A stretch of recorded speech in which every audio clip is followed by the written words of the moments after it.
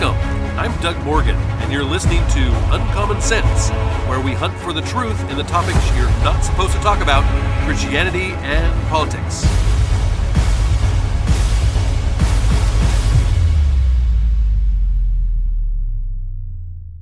Because I have been a chairman of a school board, and I've even been a liaison between the state legislature and the school district when it comes to educational issues and this type of thing.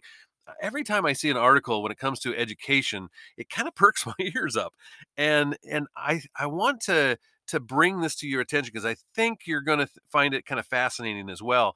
It's an article from the Herzog Foundation, and it starts out this by saying, among last year's other lessons, none may be more important than this. Our taxpayer funded education establishment cares more for adults than children. And I will say, I have definitely found this to be true. Consider the evidence. Public school union bosses pressured officials to close schools and keep them shuttered beyond what medical authorities even recommended. In spite of the obvious harm to children of school closures, unions throughout the country lob threats and issued demands. In Chicago, for instance, the union went so far as to sue the mayor to keep schools closed. In San Francisco, the city had to sue its own school board. A public education system that failed to do the right thing by our children has kept union bosses empowered and politicians cowered. Now, thankfully, our country offers an alternative, one that proved its mettle this past year. In a recent survey of public school and Christian school parents, the Herzog Foundation found that parents of children who attended a Christian school were vastly more satisfied with their school experience. Now, Christian parents reported their schools were open even as nearby public options closed, while only 8% of the school parents could report that their schools never closed. A quarter of Christian school parents did. Now, the survey found that during the pandemic, Christian school parents found it easier to manage their child's time, communicate with teachers, manage their child's assignments, and were better able to keep up with their child's morale than that of the parents of children in public schools. As a result, while just over half of public school parents reported being satisfied with their child's education in 2020, a full 80% of Christian school parents were. Now, as the country gears up for another possible, series of lockdowns, and we're seeing those obviously already with the Delta variant, it is worthwhile for parents on the fence about Christian education to give it a second look. The data is unmistakable. In a panic trying year, Christian school parents and their children fared far better than their public school counterparts. The data offers us hope on several fronts. Now, parents across the country are expressing growing anxiety about the teaching of critical race theory, for one, in the classrooms. In this survey, 70% of all parents do not believe their school should be teaching that white people are inherently privileged and black people and others are oppressed. And that should be encouraging to you that 70% of parents actually believe that we shouldn't be teaching that. Moreover, 80% of all parents do not think that their school should teach that achieving radical and racial justice requires discriminating against white people. In other words, while American parents may disagree on a great deal, they are united in the belief that many of the central tenets of critical race theory should not be in the classroom. Whether the classroom is funded privately or publicly, it doesn't matter. These findings are powerful for those who oversee Christian schools and for those parents making tough decisions about their children's education. In public schools, too many parents see a system that seems more eager to cater to adults than children. And this past year, those tendencies were set on overdrive as public school unions found and fought both science and reason to keep schools closed. In the face of that, parents ought to consider a broader set of options, including Christian schools, whose parents report more satisfaction and more attention to students than their public counterparts. Now, many parents are coming to the same conclusion, and here's something from the postmillennial.com. Seattle public schools have lost so many students that the district is now begging for parents to re-enroll their children. This th- this I know shouldn't be surprising, but when you read about it and what's happening, you just have to shake your head. In a recent tweet from the Seattle public school system, they said that, quote, "Did you know the number of students enrolled at SPS, that's a Seattle Public Schools, determines our budget. Right now, we are seeing a decrease in enrollment, which means a decrease in our budget. SPS continues to work on making sure we have a balanced budget every year." That's their tweet. Now, the tweet linked a document on the SPS website outlining the budgetary challenges facing the district. Quote, "Next school year, Seattle Public Schools will have a, get this, $69.8 million budget shortfall." That's almost $70 million shortfall. That's not their budget. That's just their shortfall. While next year's budget reductions will be challenging, more significant shortfalls are projected beginning 2022 and 23. So they're saying even more are coming. In a tweet from Christina Jimenez on Graham Hill's enrollment at the school there, she says this: "Do you know any entering kindergartner or first grade families who are assigned to Graham Hill and not yet registered? If we can increase the enrollment by 5 kids, we can get a lot more funding for PCP, classroom teachers, office, and nursing staff. Last spring," she's continuing to tweet here, "last spring, we lost zero point 0.5 specialist teachers, zero point 0.5 office staff, and zero point 0.2 nursing staff, in addition to several classroom teachers due to the drop in enrollment. Encourage your neighbors to register, please," with a big exclamation mark. "We are in need of more support to our fabulous, inclusive, and diverse neighborhood school, which with which incredible teachers and staff and a new remarkable principal. PM me if you have any questions." Now, I would say to that if the staff and the administration was truly that remarkable, then why are you having to beg for students?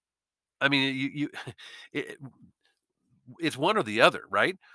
This despite millions of dollars being funneled into the district as part of the American Rescue Plan, and with lower costs of operating the schools due to almost no in-person learning or programs from March of 2020 to April of 2021, and limited in-person activities through the end of the 2021 school year during the coronavirus pandemic.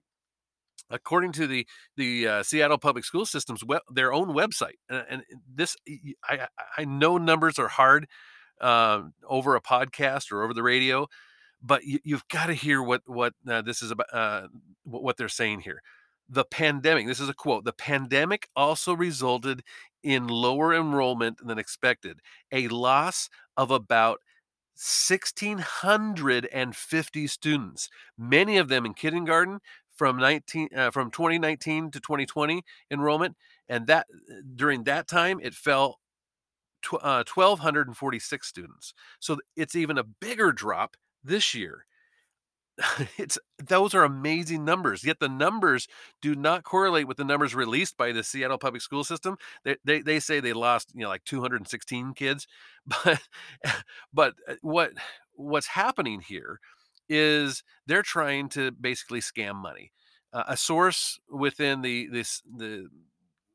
Seattle Public School System told the Post Millennial that the final enrollment is not reconciled until later in the school year, around November or December.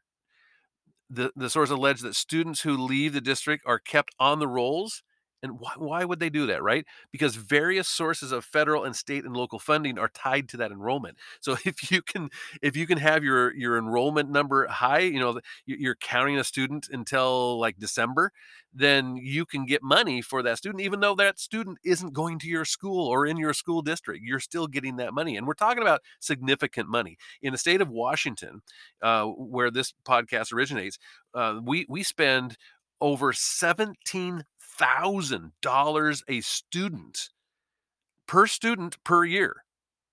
So we're talking about a lot of money here.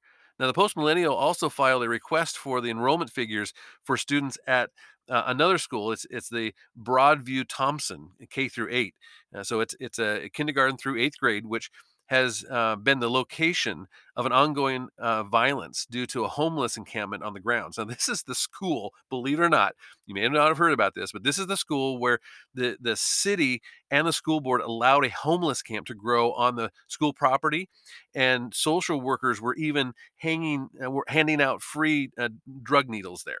And there was some violence that happened there at the encampment and everything else. It was an absolute mess. It was previously reported by teachers that enrollment had dropped significantly due to that encampment, yet the SPS told the Post Millennial that numbers increased dramatically for this year, for a net gain of 30 students, they said.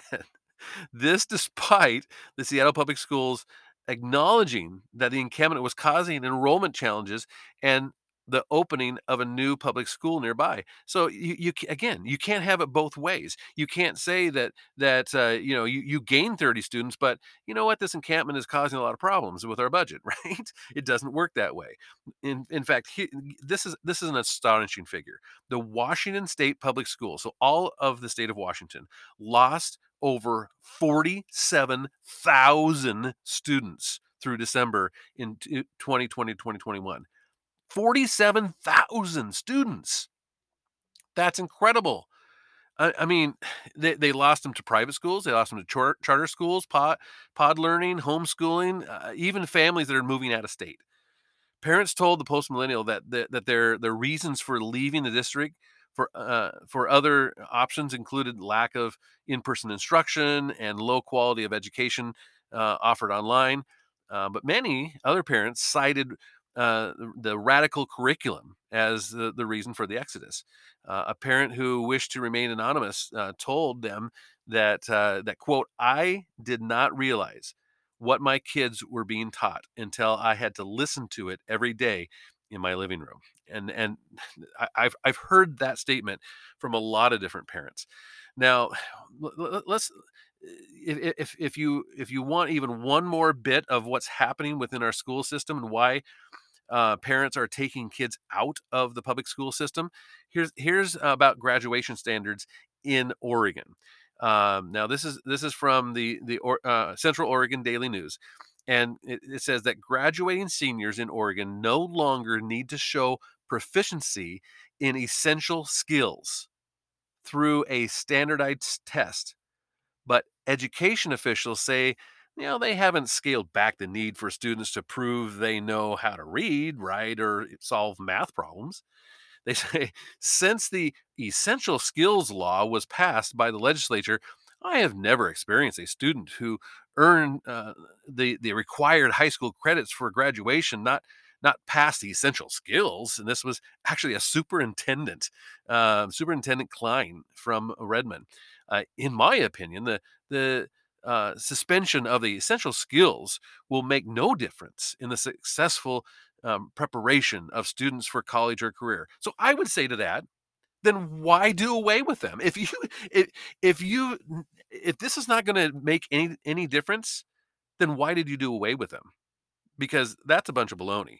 Now, Governor Kate Brown of Oregon quietly signed Senate Bill 744 last month, which paused for 3 years the essential skills test and directs the Oregon Department of Education to review and revamp state requirements for high school diploma. I mean, can you believe this? They, you don't have to basically read, write, or do math in order to get a diploma anymore in Oregon. Senate Bill 744 gives us the opportunity to review our graduation requirements and make sure that any role that assessment plays in that process is sound. Then this was a spokesman for the Oregon Department of Education. In the meantime, it gives Oregon students and the education community a chance to regroup after a year and a half of uh, uh, of disruption caused by the pandemic. Now, I would say so. They are admitting here that they have failed to teach kids during the pandemic. I mean, this is what they're saying. We failed to teach kids, and so we're going to have to redo things and just give out diplomas no matter what. In addition to learning enough or earning enough credits over 4 years in math, science, and English language art, they are required to show proficiency in essential skills by earning at or above a cut score on one of the approved assessment options in their district. So, such as like the ACT, the SAT, and the AP exams. They have to either take one of those and see that they can read, write, and do math, or demonstrate it another way. And even in this article, it talks about how hundreds of colleges and universities have stopped requiring the ACT and the SAT tests for incoming freshmen, and that is not because they're not good tests. It's because that they have been targeted by the race baiting crowd. I mean, I talked to an administer um, administrator at a university. It was a private university, and this dean of students was um, commenting to me about how they don't like those tests because they believe they're racist. If in other words you have a story problem that has to do with a backyard, let's say, you go to your backyard and you count so many flowers or whatever. Well, black kids, they can't. They don't necessarily have backyards, so they can't. They can't really understand how many flowers you're supposed to count in your backyard, and so the tests are racist, and so they don't want to use those tests, and they're not using those tests because they think that they're racist. It's not that they don't work; it's just that they're not woke enough. Now, students can also pass the essential skills test by submitting work examples that showed that they had mastered these basic things, and they didn't even have to take the test. But now we're doing away with all of that in Oregon. Senate Bill 744 does not remove Oregon's graduation requirements, it said, and it certainly does not remove any requirements that Oregon students learn essential skills, said this head guy from this spokesman from the Oregon education system. It does not change Oregon's graduation statutes at all. Senate Bill 44 also does not amend or repeal academic content standards. It is misleading to conflate the subjects of standardized testing and graduation requirements. Well, yeah, you're right. It is misleading to test kids to see what they know, right? I mean, how can you say it's misleading to test kids to see what they know? It doesn't make any sense. Oregon Teachers Union supported the bill. I mean, surprise, surprise, right? And has been working for several years to get rid of the essential skills testing requirements. And guess what? They did. The union said that the tests can act as a one size fits all standardized testing barrier to graduation for students who may otherwise have more than enough proficiency and skill to graduate and go on to great success. Oh, so you don't have to know how to read and write and do math to go on to great success? Then why do we need the school system at all? According to the legislative record, the bill, nearly all of the public comments during the committee, um, when they were evaluating this bill and whether or not to vote for it, it was in support of the measure, and that to me is just sad. Um, Here's another quote. Now, quote: "More than ever, any review of Oregon's graduation requirements must include the perspective of communities who have been historically unserved and disproportionately impacted by inequities embedded in our current system." Now, this is a statement from the Oregon Partners for Educational Justice, a community-based network of agencies that work together, towards social and racial equality or equity, actually, is what they say. Now, you notice here that they use the word equity and not equality, and we've done a podcast on this. You can go back and you can listen to that. You know the difference, and there is a difference. It's not social or racial equality. They call it equity. So expecting all kids to read is what they're saying here. Expecting all kids to read, expecting all kids to write and to do math before they are given a diploma is basically considered racist, is what they're saying. Quote, it is critical that Oregon's diploma requirements and proficiency assessments ensure all students, especially Black students, Indigenous students, and students of color, students experiencing poverty, students with disabilities, and English language learners have access to the unique social, emotional, and academic support they need to thrive, said this statement from them. So, what you're saying is that over $15,000 a student, which is what they have to spend in Oregon, over $15,000 a student per year is not enough money. You just simply want more. That's what it's saying. Now, this person said that when Oregon's current graduation standards were adopted in 2007, less than 1/3 of the state's students were from communities of color, and now 40% are. So, quote, leaders from those communities have advocated time and again for equality in graduation standards, along with expanded learning opportunities and supports, he said. Senate Bill 744 creates a process for Oregon to develop new graduation requirements, including the demonstration that students have learned essential skills that are more inclusive and better reflective the learning of all students. So we need to just understand. This is what they're telling us. We just need to understand that white students uh, do better than non-white students. That non-white students can't do as well as white students. They need more support and help. And we can't expect them to learn as much as white students. Okay, great. I got it. Now, now there's a number of people that have gone on to say, how bad this new law is. And it's just basically we we need to look better by bringing up the numbers of graduating students is what a lot of this is about. Um, the bill tries to to make the numbers look better, even though the kids are learning less. So we're going to graduate more students, even if they have not learned to read, write, and do math, and and they pat themselves on the back for doing this.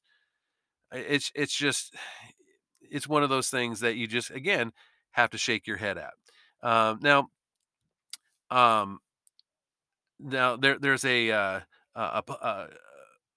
institute called Portland Cascade Policy Institute, and a guy there by the name of Micah Perry. He wrote that, and he noted that the bill was not accompanied by a ceremonial signing. You know how a lot of times they will have this big press release in the governor's office, and they'll hand out pens as she's signing each letter. And it's no secret why they didn't have this. They did this in the dead of night. The new law all but admits that the Oregon's public schools have failed. Despite per pupil spending hovering near the national average, the state has the third worst high school graduation rate in the nation. Though the bill could artificially boost those numbers, as we were talking about, it will harm students in a variety of ways. While the proficiency requirements are waived, an Oregon public school diploma will mean, well, little more than just a participation trophy for showing up. And really almost not even that. As many Oregon high school graduates head off to college in the coming years, they may find themselves unprepared for higher education. They're just not going to be prepared for it, and then they're going to have student debt, and they're going to be dropping out anyway. So what's the point of free public K-12 education if the student has to spend money learning the basics that they didn't learn in K-12? Proponents of the bill argue that these newly relaxed standards will benefit students of color. Well, how exactly these students will be helped really remains unclear, but watching elected leaders lower standards sends a signal to students that, our politicians do not expect them to succeed at all. If lawmakers truly cared about helping the underperforming students, they would directly, send resources toward things that were actually effective in their education instead of cheapening their diploma. That sound that you hear dur- during the next few years will be the sound of thousands of public school parents heading for the exits, and you're already seeing that. Many feel that if their elected representatives have given up on their students, well, then they should give up on the public schools. They deserve that option. They deserve the option to enroll in public charter schools, in private schools, in homeschool networks, in learning pods, and they deserve the financial flexibility to pursue these options. Th- that's why the state per pupil school funds should follow students rather than the other way around. You see, there is in every part of our society, we have a system where basically the dollars follow you. The dollars follow you because you are the ones spending it. Even when you get down to, um, let's say, our medical dollars. If I go to the hospital, then that hospital is going to get the money from my insurance, and and those dollars. Let's say I go to a different doctor, and well, the money doesn't stay at the first hospital. The money will follow me to the different doctor, and that should be the case with our students. The money should follow wherever they go to get educated. The states have released reliable test scores from the past spring, and they're failing. They are absolutely failing. We have seen a plunge in where the students should be and have been in past years, and where they are now. We're seeing drops of like 20%. It's crazy when you start looking at where our children are today because of the failure of our system. Despite these numbers, some on the left have decided that the answer is not to insist that schools use the $190 billion in emergency funding from the federal government and the COVID school aid to help these students. They have decided that they want to pursue other things with that money. And things that like saying in Oregon, for instance, the Oregon Department of Education urging that teachers learn to abandon racist math practices, like asking the student to show their work or to worry about getting the answers right. They're taught not to do that anymore because it's racist, and those type of things do not help kids learn. They do not help kids understand how it is to do math. This is a moment when kids need leaders to stand up for them, not find ways to paper over problems by issuing them meaningless pieces of paper. Like Gov- Governor Brown and the Oregon legislature just failed the test, and we need to do better.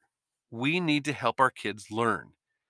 And vouchers, I believe, are a great way for that. The dollars need to follow the students. You may agree, you may not agree, but I would love to hear what you have to say on the subject. And you can always do that at uncommonsensepodcast.com. Thank you very much for listening. This podcast is a production of Morganite Communications.